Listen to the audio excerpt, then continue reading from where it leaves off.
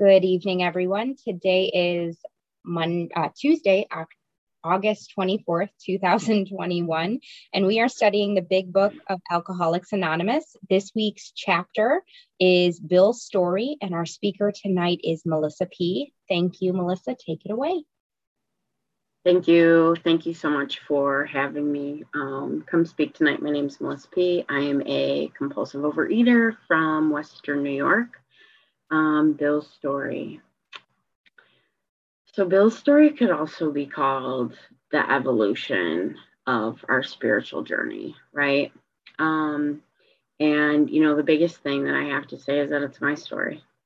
And that if I didn't buy in to the doctor's opinion, or even if I didn't understand it, Bill's story is the screenplay, essentially, of life lived. No, not lived.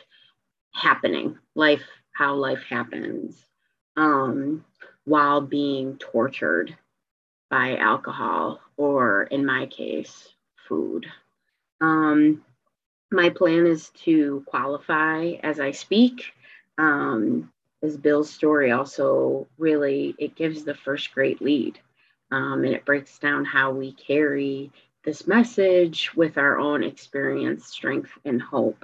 And it talks about at first what it was like, and then what happened, and what it's like now.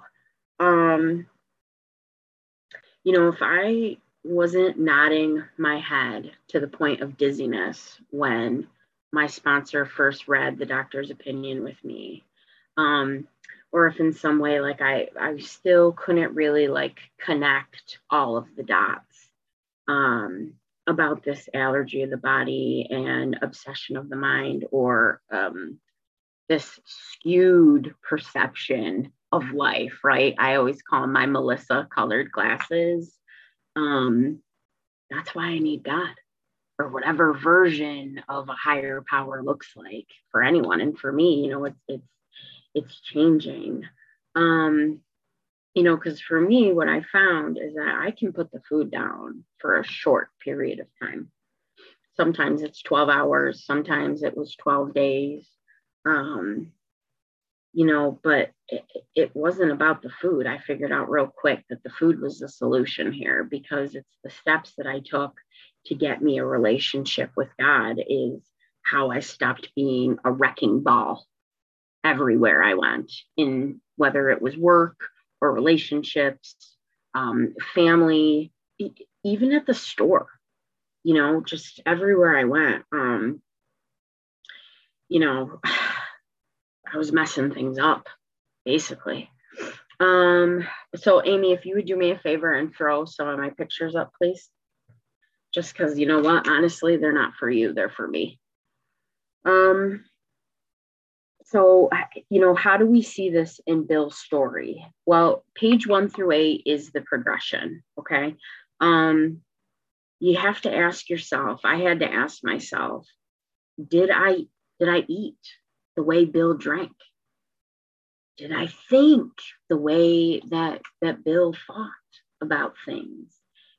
And, most importantly for me, did I feel the way about things that Bill did, right? He was so sensitive to things and took things to heart, it seemed. And so do I, and so this is how I identify.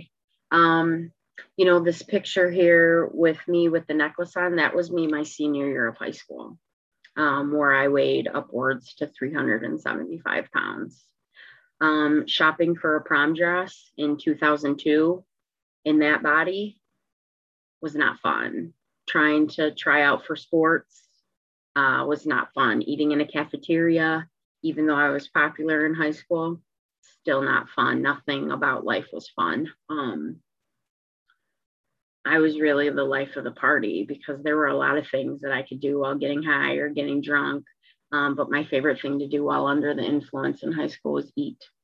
I love to eat. It was always just my first love. This next picture is here before I came into program, about 3 months, and I was back up to 350 after having lost some weight. And I was actually at an event for my nonprofit that I run based around kindness. And I can pretty much assure you that I acted and treated my family like a horrible human being, all before getting to this event to arrange Easter baskets for people who receive Meals on Wheels.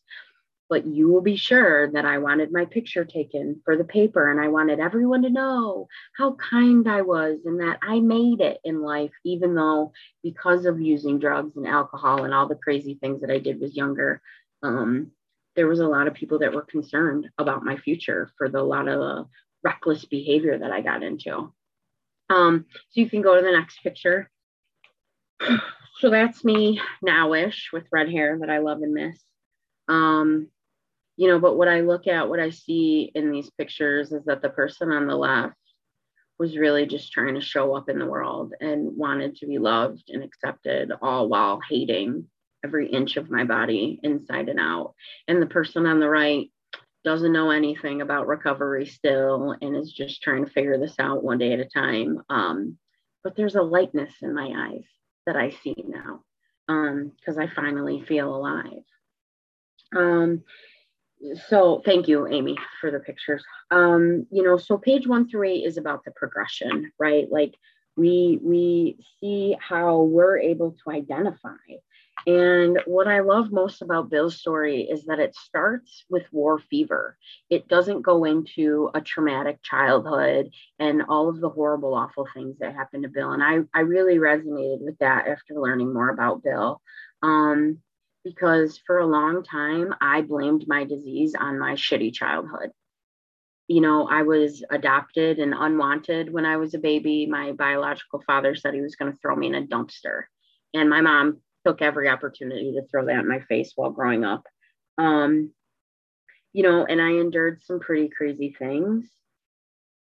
But what I was able to really learn through a really good 4th step and a lot of prayer and a lot of meditation and a lot of connection, is that doesn't matter. It doesn't matter why. It matters that I could have been born in a dumpster, or I could have been born in a penthouse with a trust fund and private education and had all the worldly things given to me, and it still wouldn't have been good enough. And I'd still be a compulsive overeater. Sure, I think that there are things that how in some ways my disease manifested based on some of the experiences that I had. But I was born different. I'm different, right? I'm different. And I know that now. But it's not why. I am who I am, right? So I actually have notes for the first time in my life. So from early on, food was everything. I had a really lonely childhood. And if I was breathing, if life was happening around me, you bet I was eating. Okay. Birthday parties, I didn't care about your presents. I cared about the cake. I cared about whatever little treats were in my to-go bag. Different functions where I would be like, oh, sure. Yeah, I'll help clean up. Right. So I can pack myself some to-go plates and be able to take home whatever food it was.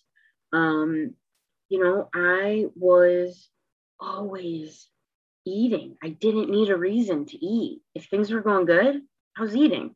Things were going bad, I was eating, because I am so sensitive to life that it's difficult for me to experience happiness without being uncomfortable still. And where I want food to help anesthetize feelings of joy, because for a long time I was so scared to have things go well. I was used to them going bad. And so as much as I would numb out when things were hard, even when things were good, I still just wanted food. On my wedding night, we had this big, beautiful reception, and we're both Polish, and Polish food is an old friend of mine. And I remember wanting to get through my wedding pictures because I had our caterer make a special plate of food for me that I wanted to eat at the reception. And it was a food that no one else at the reception was getting. And it was all just for me. And that's all I could think about was what was on my plate. So I had mentioned to Amy that I got a little tearful today when I was kind of adding some notes to things. Because this really just hits home that I needed to re-identify in that I am so much like Bill in everything I do. Right on page 1, I love that he said, I forgot the strong warnings. And for me, that's our first identification of the mental blank spot. And also going back to the doctor's opinion, that frothy emotional appeal. My whole life was a frothy emotional appeal. You know, when you weigh 150 pounds in 3rd grade, people are having conversations with you. You know, they're, well, you have such a pretty face. Don't you want to play softball anymore? Don't you want a boyfriend? Don't you want all of the things? You know, and I mean, I was bullied and I was forgotten and I was denied dates and I was cut from teams and I broke chairs, and my mother and my best friend's family, you know, they begged me. And if begging didn't work, they scorned me, that I was too fat. There was not going to be life to be lived because I was so fat. And where did I take those feelings? Right through a drive-through. You know, if you've heard me speak before, I talk a lot about, I went through infertility, and I remember sitting across from the infertility specialist, and he looked at my chart and he looked at me and he looked at my husband and he looked at me and he said, you don't need meds. You just need to lose 70 pounds, lose 70 pounds. And then you'll probably get to have a baby, and we can start you on medication if that doesn't work. And I had 4 months to do it. And I lost 10. And I'll tell you what, losing that 10 pounds took all the white knuckle abstaining that I had ever put forth in my entire life, because I couldn't stop. You know, and going down in Bill's story, one of my absolute favorite lines where I was like, damn, this guy's talking to me right now, is when he says, I had arrived, right? That's that overinflation of ego, that here I am. Don't you see me? Don't you know me? Here I am, world. You know, and I at first, when I was doing my work and doing some writing assignments early on, you know, I had thought about, you know, how important it was for me to be the life of the party when I was big, and really could only relate that to when I was heavier. But what it relates to most is actually, I had a gastric bypass when I was 23, and I went from about 375 pounds to 185. So if you had been a fly on the wall the first time that I'd walked into a nightclub where men paid attention to me and not the people that I walked in with, where people were offering to buy me drinks, they wanted to dance with me, they wanted to get my phone number, I thought I was gorgeous. I was someone to be sought after. I was in college, I had straight A's, not because I got any smarter, because I lost weight, but because I actually went to class, because I could fit in the desks. So you don't go to class a lot when you don't fit in the desks. You're sick a lot. I don't know if anybody else has that experience. You know, and again, I was the life of the party, and it was everything that I had thought I wanted in life. I had all this attention and the accolades and the awards and the grades, and I was finally someone. And yet that whole time, I was in this glass cage where I could see life happening around me and I couldn't feel it still. You know, and a few years later, here I was again, just like Bill, that I would prove to the world that I was important. And I met my now husband, and I was terrified to lose him and lose like all of these things that I think that I needed to be happy. And I fell into some bulimic type behavior. After a gastric bypass, I learned real quick how to manipulate what I could eat and drink if I could just bring it back up. And I spent a lot of time slaving to my binging and purging. And that was probably when I was the craziest. And I was so scared, but I had all the things on paper, and my teeth started breaking off. I have a partial denture now that I wear, and my hair started falling out. And as those things started shifting in my body, this rage came out of me from being a scorned little girl into this woman in her mid-20s that I had a bone to pick with the world, and you were going to hear about it. 5 minutes left. Thank you. And then as we move on in Bill's story, compulsive overeater for me, I looked a lot different than some of my friends that have recovered in some other programs, right? My bills were paid. I had a cushy 9 to 5.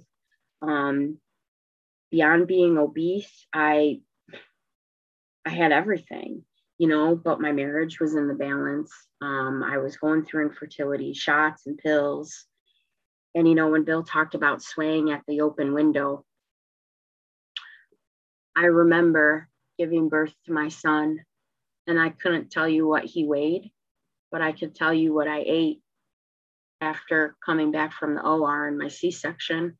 I could tell you what my first meal was when we came home, being on maternity leave, counting the minutes until nap time so I could eat and blot out all the fear I had that maybe I wasn't supposed to be a mom, and somehow I had manipulated fate through infertility treatment, because I thought at that time there was zero caretaking ability in my DNA, given what I had been through as a child. And about 2 years into my son's life, I remember having a cancer scare and thought, oh my God, this is benign, but what's going to kill me is the food. And I got on a phone line on New Year's Day, and I was begging for help. And this was the first time that I saw God. This woman spoke, and she talked about death by a knife and fork, and Noah, my son, was crying in the background for something. And so I didn't hear her number, and I hung up, and I thought, oh my God, like, that's the lady I want to talk to. And my phone rang, and it was her. That just doesn't happen. Someone was coming for me. And I found program, and, it talks about this new footing. And I used to insulate myself with drive-through bags and candy wrappers and takeout. And, now I insulate myself in love, in service. And I'm not perfect. I need to get off this meeting and make amends to my husband because I was being crotchety before, right? Because I'm human. And, I've walked through some crazy stuff with people from program. My little boy, they found a tumor in his stomach last summer. And it was instinct to me that after I got off the phone with my husband, I called my sponsor. I didn't call for takeout. I called my people. And now I work every day. I take that action, just like Bill, to enlarge my spiritual life. And some days are better than others. I will tell you that. If I ever have to leave my house, it gets a lot harder. I try to turn the volume down on the nonsense in my brain, because my brain comes up with a lot of crazy crap. I will tell you that. And the worldly clamors, right? That's the beauty of 10 through 12. I resigned as the co-manager of the universe. This is not my responsibility. I can tell you what, I would have been trying to outrun a pandemic a few years ago. The second thing is that I accept myself and others. I don't care to impress people anymore. I try to be other people centered. One of the biggest things that's changed in me is that good deeds aren't transactions anymore. I don't keep score. I don't expect a thank you card. I don't expect my picture in the paper. In fact, I don't want my picture in the paper. I don't even want to be named when we do projects anymore. It's not for a social media scroll. When I do good things in the world, in and outside of program, it's me saying, yo, God, thank you. Thank you for this gift, right? if you heard my talk on step 6 and 7, I'm not as much as a vigilante anymore. I'm not self-righteous, going after everyone and everything and letting you know what I think needs to be changed. My job is hard. I deal with child abuse and human trafficking and all sorts of crazy things. And now I get to meditate in the morning on being undisturbed, right? That I can be fierce when I need to be fierce, but I can be loving in that same sense and be kind and be firm and show up as the person that God would want me to be. And really for me, the last thing is that, and I might catch something for this, but that's okay, is that I don't have faith anymore. Faith is for humans. I have faith in the weather report. I have faith in turning signals. What's different now is that I have complete trust in God, whatever that looks like on whatever time of the day it is. I have trust that whatever's going to happen is part of a bigger picture that I have no business knowing. And it might not be easy, right? I'm not guaranteed a cushy pillow to sit on and life will happen all around me and everything's going to be unicorns and rainbows, because it's not. It is hard. Time. Thank you. But I trust that what I go through, I'm going to be carried to the other side, and I'm not going to float down the river of life on a takeout container. I'm going down with trust, just believing that it's going to be okay. And if it's not, I'll still get through it. So with that, I will pass. Thank you.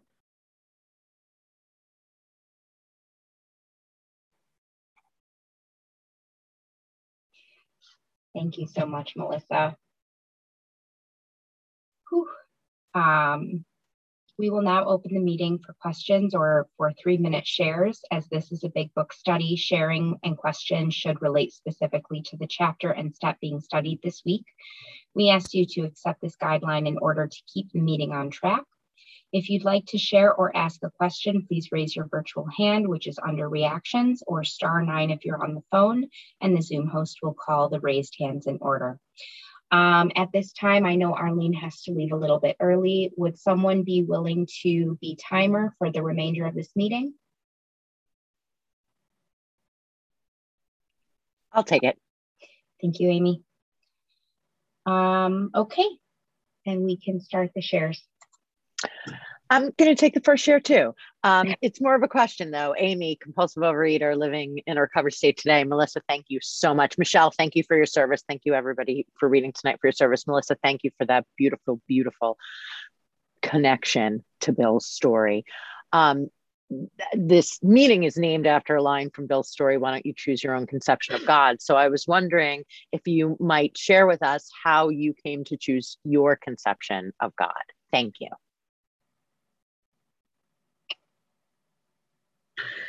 So I'm pausing for a minute because that's the one part of my share that I left out. That I have arrows drawn to it, and I completely just went over it because I wanted to make sure that, I don't know, because it matters here, it matters now, I don't know, right? Right? So I literally have, why don't you choose your own conception of God, right? So for me, for a very long time, I had this like Instacart God that, what I wanted, I prayed for. And for me, like, talk about like self-preservation and selfishness. I would pray for people even to make my own life better, right? And it was what I wanted. And the other side of that is that for a long time, I just felt really invisible to God, where I struggled with like, why did all these bad things happen to me? Like, why am I even here? If we're like getting real right now, I mean, when I got sent back to my mom after the adoptive family gave me back, she would say horrible things to me. Like, I didn't want you in the first place. I wish I had terminated, or I should have found a different family, or all of the things. And for a long time, I never felt like I belonged anywhere. And, you know, when I did my fourth step, my sponsor so lovingly reminded me that there's the story that we have in our head of how we think things should go and what is. And that she asked me to reflect on what my life would look like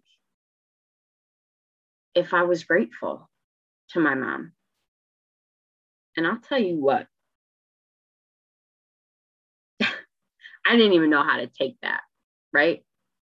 And so I said, you know, willingness, right? So let me go to any length here. Let me think about that. I thought to myself, like, how do I do my job, my actual professional job? How am I so good at my job? I do it because I can, if anyone can handle their mother telling them that they hate them, you can handle an alternative ed student telling you the same thing.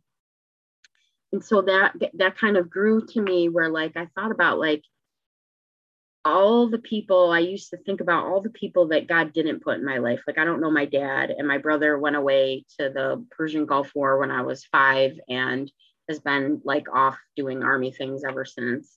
And I was so focused on the negative, and I was so mad at God, and my relationship grew with God when I started to, like, reflect on all of the people he put in my life.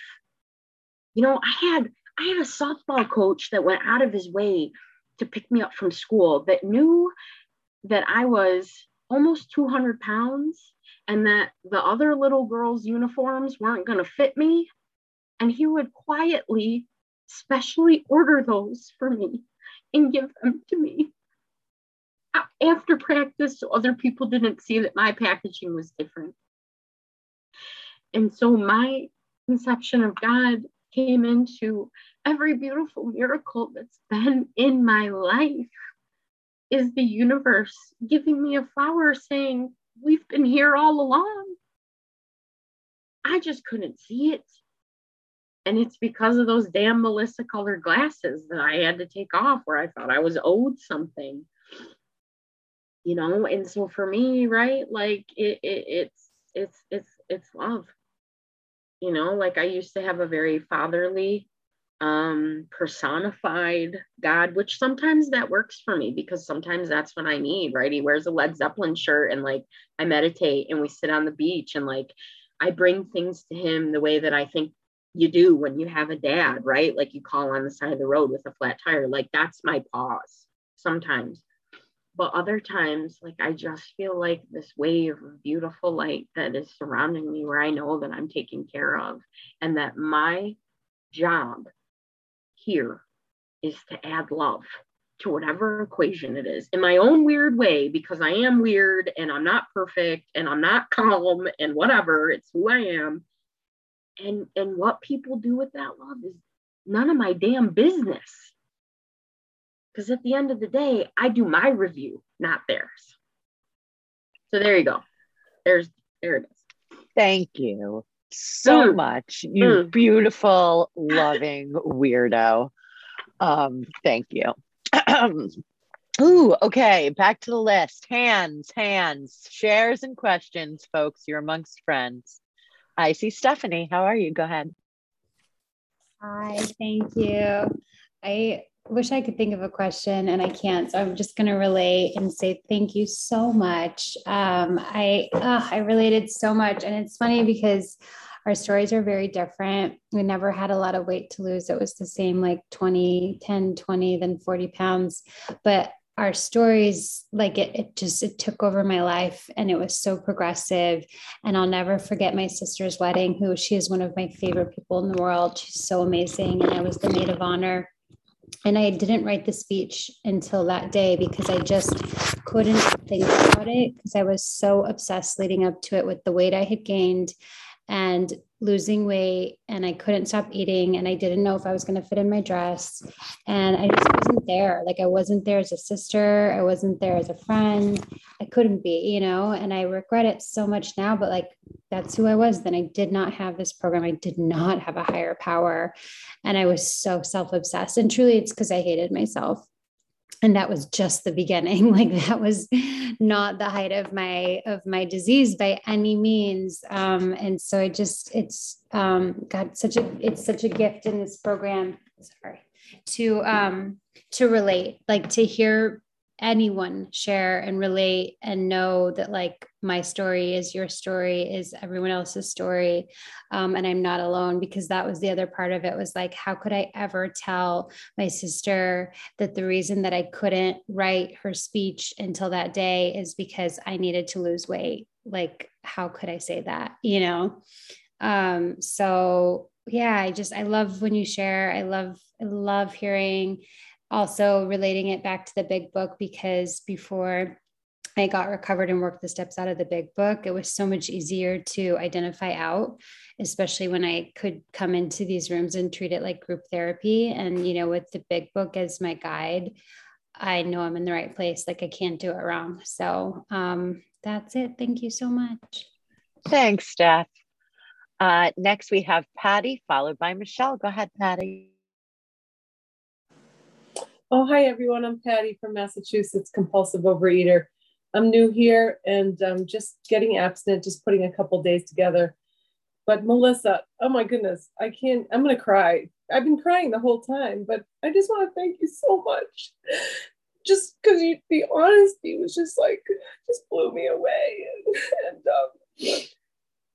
just the honesty and your emotional, it wasn't like the old look good thing. It was just totally honest. And I think it gives people like me, permission to be imperfect. You know, I don't have to be on top of the spiritual mountain all the time. You know, it's just and that's what I tried to do. It's I have, so much pride around the whole thing. And you mentioned being that outsider looking in, I could totally identify with that. And, since I've been in this program, it's I've had a hard time, recovering. But I think a lot of it had to do with my pride, because, just afraid to be honest, afraid to be vulnerable, and, afraid to be intimate with people too. So anyway, but I just can't thank you enough. You're welcome. Welcome home. Thank you. Thank you, Patty. And yes, welcome home. Michelle, you're up. Hi, everybody. I'm Michelle, compulsive overeater in Chicago. I had all these things that I wanted to say, and now I'm just almost on process overdrive. I really do believe that, my God has me hear certain messages that I need to hear at the right time. And you never know when you're going to hear something that's just going to struck you like a lightning bolt. And I really needed to hear this tonight. And, I'm still making my way in program and learning about this new way of living. But your share unlocked so many past traumatic, in a positive way, past experiences of hurt with my experience of being very overweight, that I didn't even remember them. I mean, you were talking about dating, and I just remembered, I remember I was going on a date with somebody, and I really don't date often. And somebody said, well, he runs marathons. You may as well just skip that, because he's going to take one look at you. And these things stay with us. But what I'm looking at tonight, and after hearing your share, it's it shapes us. I don't regret the past, nor wish to shut the door on it. It's me. And I loved what you said about just trust. God's got me. It's going to be okay, no matter what the situation is.